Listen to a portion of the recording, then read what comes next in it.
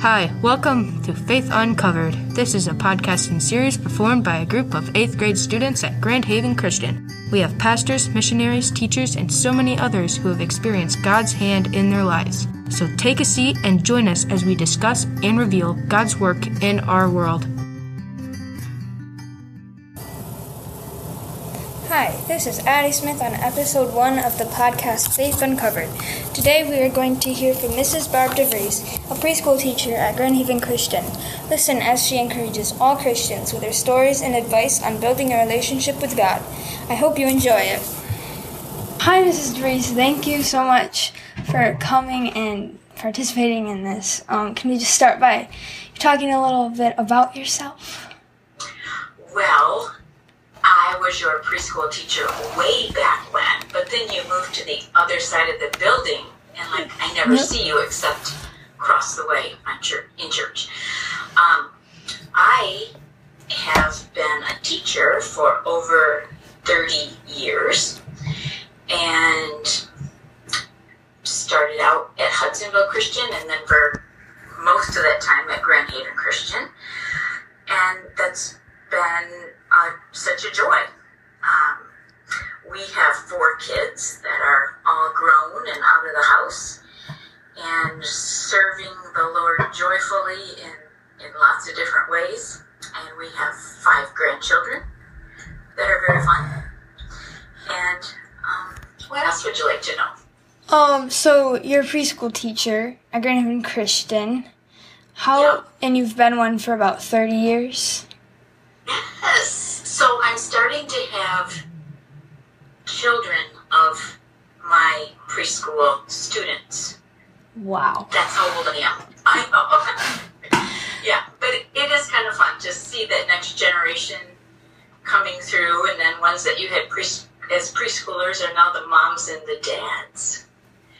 So out of those about 30 years, how have you seen God's hand as a teacher in the kids that you've had? Oh, it's so fun to, well, actually I even have had kids of students at Hudsonville Christian, and after you do that initial,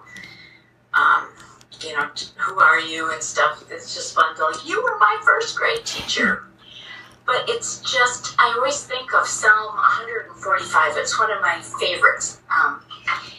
It says, "Great is the Lord, most worthy of praise. No one can measure his greatness. And then let each generation tell its children of your mighty acts." I just feel like that's such a cool privilege to be able to see the generations,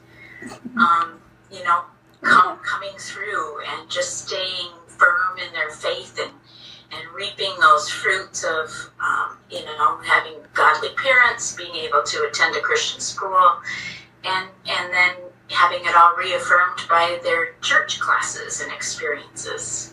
Yeah, that's really cool. So, it is. Yeah. So you have 4 kids, and I know one of them is working in Spain as a missionary. Yeah. Can you tell a little bit about what she's doing there? Her job there? Sure. She lives in Malaga. We haven't seen her for almost 2 years because of COVID. They are currently on the tightest lockdown possible with an 8 o'clock curfew. They can only gather with 4 people maximum. But her current role in Malaga is to work with 3 other people in running a refugee center. It's called DeVries 42, based on Matthew 42, and they serve a population that is unknown to most of us here in West Michigan. These people have come across the ocean on rubber rafts with nothing.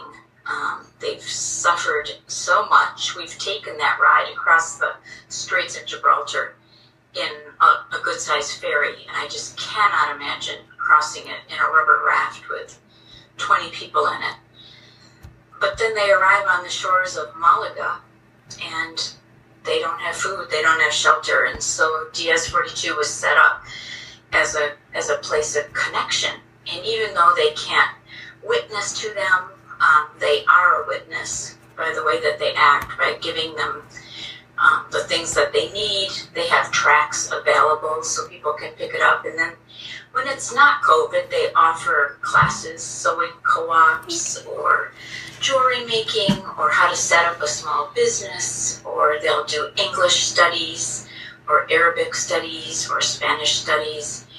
And that's really her very favorite part, because in those kinds of classes is when you can start establishing relationships enough that the people trust you, and you can invite them to your home or get invited to their home, which is usually a teeny tiny apartment.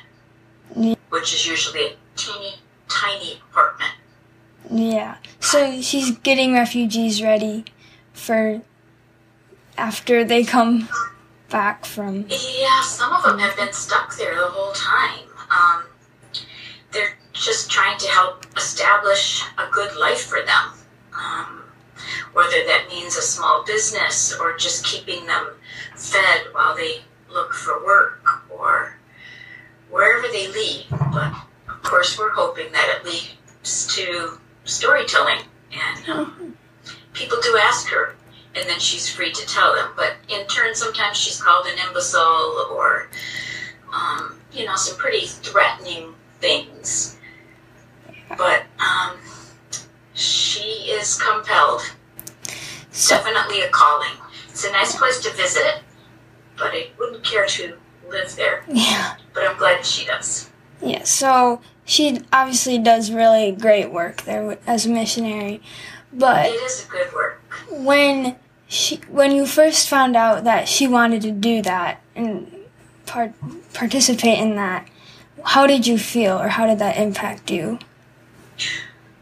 Well, she went to Moody Bible Institute, so we knew that she had missions in the back of her mind, and it was actually through a youth group trip at Covenant Life to Tijuana, Mexico, where she felt God's call to missions, but we had no idea what shape or form that would take. And when she finally said, after graduating from Moody and raising money for a year, that she wanted to go to Kazakhstan, our first reaction was like, there's lots of people here, right here in the Tri-Cities, that don't know Jesus, right? Maybe you should just stay here. And gave her all these percentages about how many people don't go to church. And she just said, well, Mom and Dad, that's why you're here, and I'm going.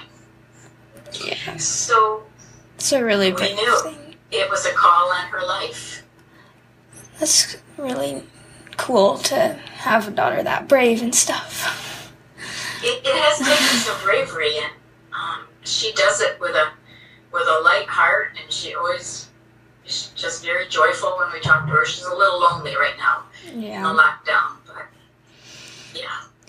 Okay, so now about COVID. Obviously, these are times of uncertainty. How has that impacted you as a person and as a family, and also how has that impacted your relationship with God? If I had to kind of sum it up in one word, it would be trust. I know we used that word at Grand Haven Christian last year, and not having any idea what was ahead of us. I go to exercise 4 times a week, but there's also a trust muscle in your soul that has gotten lots of stretching in this past year. As we've learned, that the best way to keep on trusting is just to remember God's faithfulness. Think back on markers in your life where He has just, it's like such a God moment. You just know that He is there with you, and that He promises to always be there. So I've seen some good things come out of it, and there's been just some really hard things, like not being able to have Joanne home for 2 years. All right, and about God being there, how have have there been any moments in your life where you're just like, wow, that was totally God, that was such a God moment? Yeah, the one that comes to mind is diagnosed with melanoma. It's about 11 years now. It was the very same month that I found out I was going to be a grandma for the first time. And so the oncologist was actually very grim. And it's a very specialized, kind of weird kind of melanoma. It was very deep. And she just was very grim. Later she told us she never thought she would see us back for the 1-year visit. But I had a choice after she removed the melanoma from my shoulder to either do a interferon kind of drug that would wipe you out for a whole year, or I could do a series of shots that I would give myself for 3 years, and they didn't really know what the impact would be. But I thought I could, try to keep on teaching and see how it went. So that's what I did. But the night that I'm thinking of was after the surgery, and it was time to go home. It was late. It was in January. Excuse me. And first, I tried to get up, and I was like, I was just lightheaded, so they wouldn't let me leave. They made me sit back down, and there was a young man out in the hallway with a wheelchair, and I felt so bad for making him wait. And so anyway, I tried again in a few minutes, and he wheeled us down, and Bob went to get the car. But he was just so kind, this young man, and he was so patient. It took a while to get down there and then to go get the car. And as he was getting ready to leave and I was getting ready to get in the car, I just thanked him for being patient and for sticking with me till he got the car and everything. And he said, "Of course, of course." And I said, "What's your name?"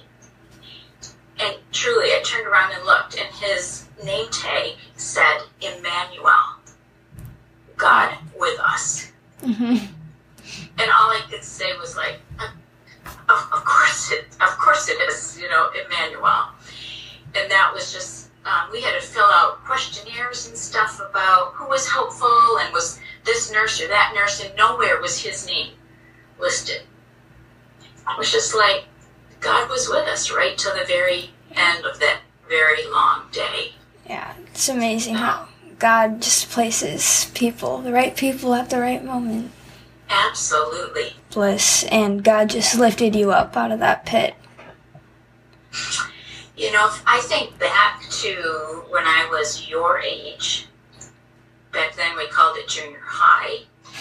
But I was contemplating making profession of faith because a lot of my friends were doing it. Friends that I studied the Bible with, that I went to school with, that I sang in choir with, and they were doing it. But I had one thing that was just holding me back. And I would think about things like in World War II, in the Nazi camps. And I would just like, how why would God let that happen? And how could that be? Even though I knew there was a God, I guess it was more of a not realizing his full character. And then at Calvin College one Sunday afternoon, Corrie ten Boom, do you know who she is? No. She and her sister were in a Nazi concentration camp. She's gone on to write books, and she's no longer living now, but the hiding place, their family would hide Jews during all of that time, but eventually they all were in a concentration camp. Horrific place to be. And she gave a testimony about how, God was with her the entire time. And that was just kind of what I needed to hear. I thought, if this precious woman can give a testimony of God's faithfulness with all of the horrific things that she and her family have been through, then I'm ready to do it too. Mm-hmm. So that was just a real God placement of her in my life. And in fact, I actually went down and got to talk to her and got a big old hug from her at the end of the talk. So look her up. Okay. You would enjoy reading her story. Okay. Maybe I will. And then, so to end our time, do you want to share some advice for the people that will be listening to this? Advice about?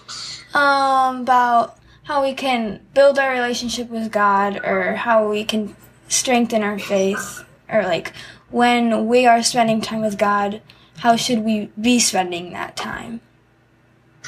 You know, one of the things you probably don't remember, but I hope the seed is still there.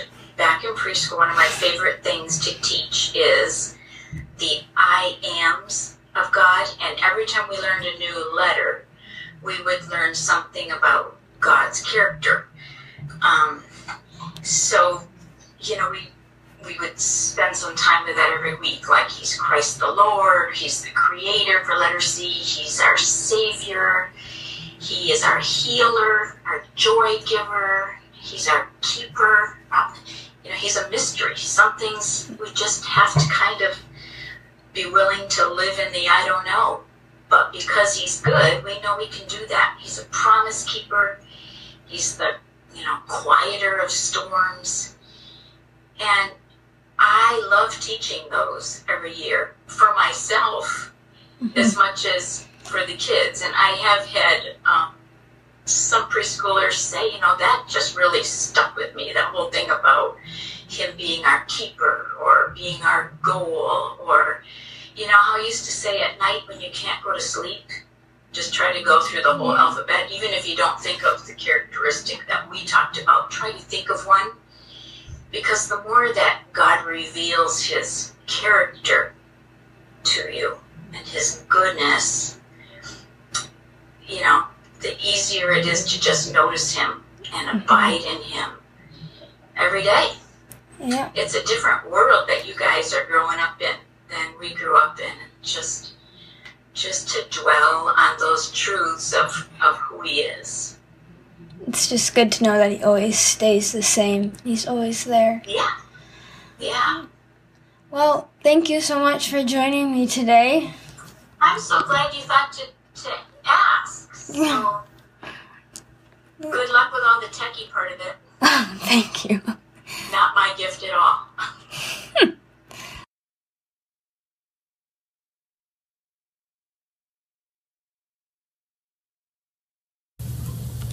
Thank you so much for listening to the podcast Faith Uncovered. I hope you enjoyed the episode and hearing Mrs. DeVries share hope, joy, and love for all Christians. Stay tuned for episode 2. Thanks for listening.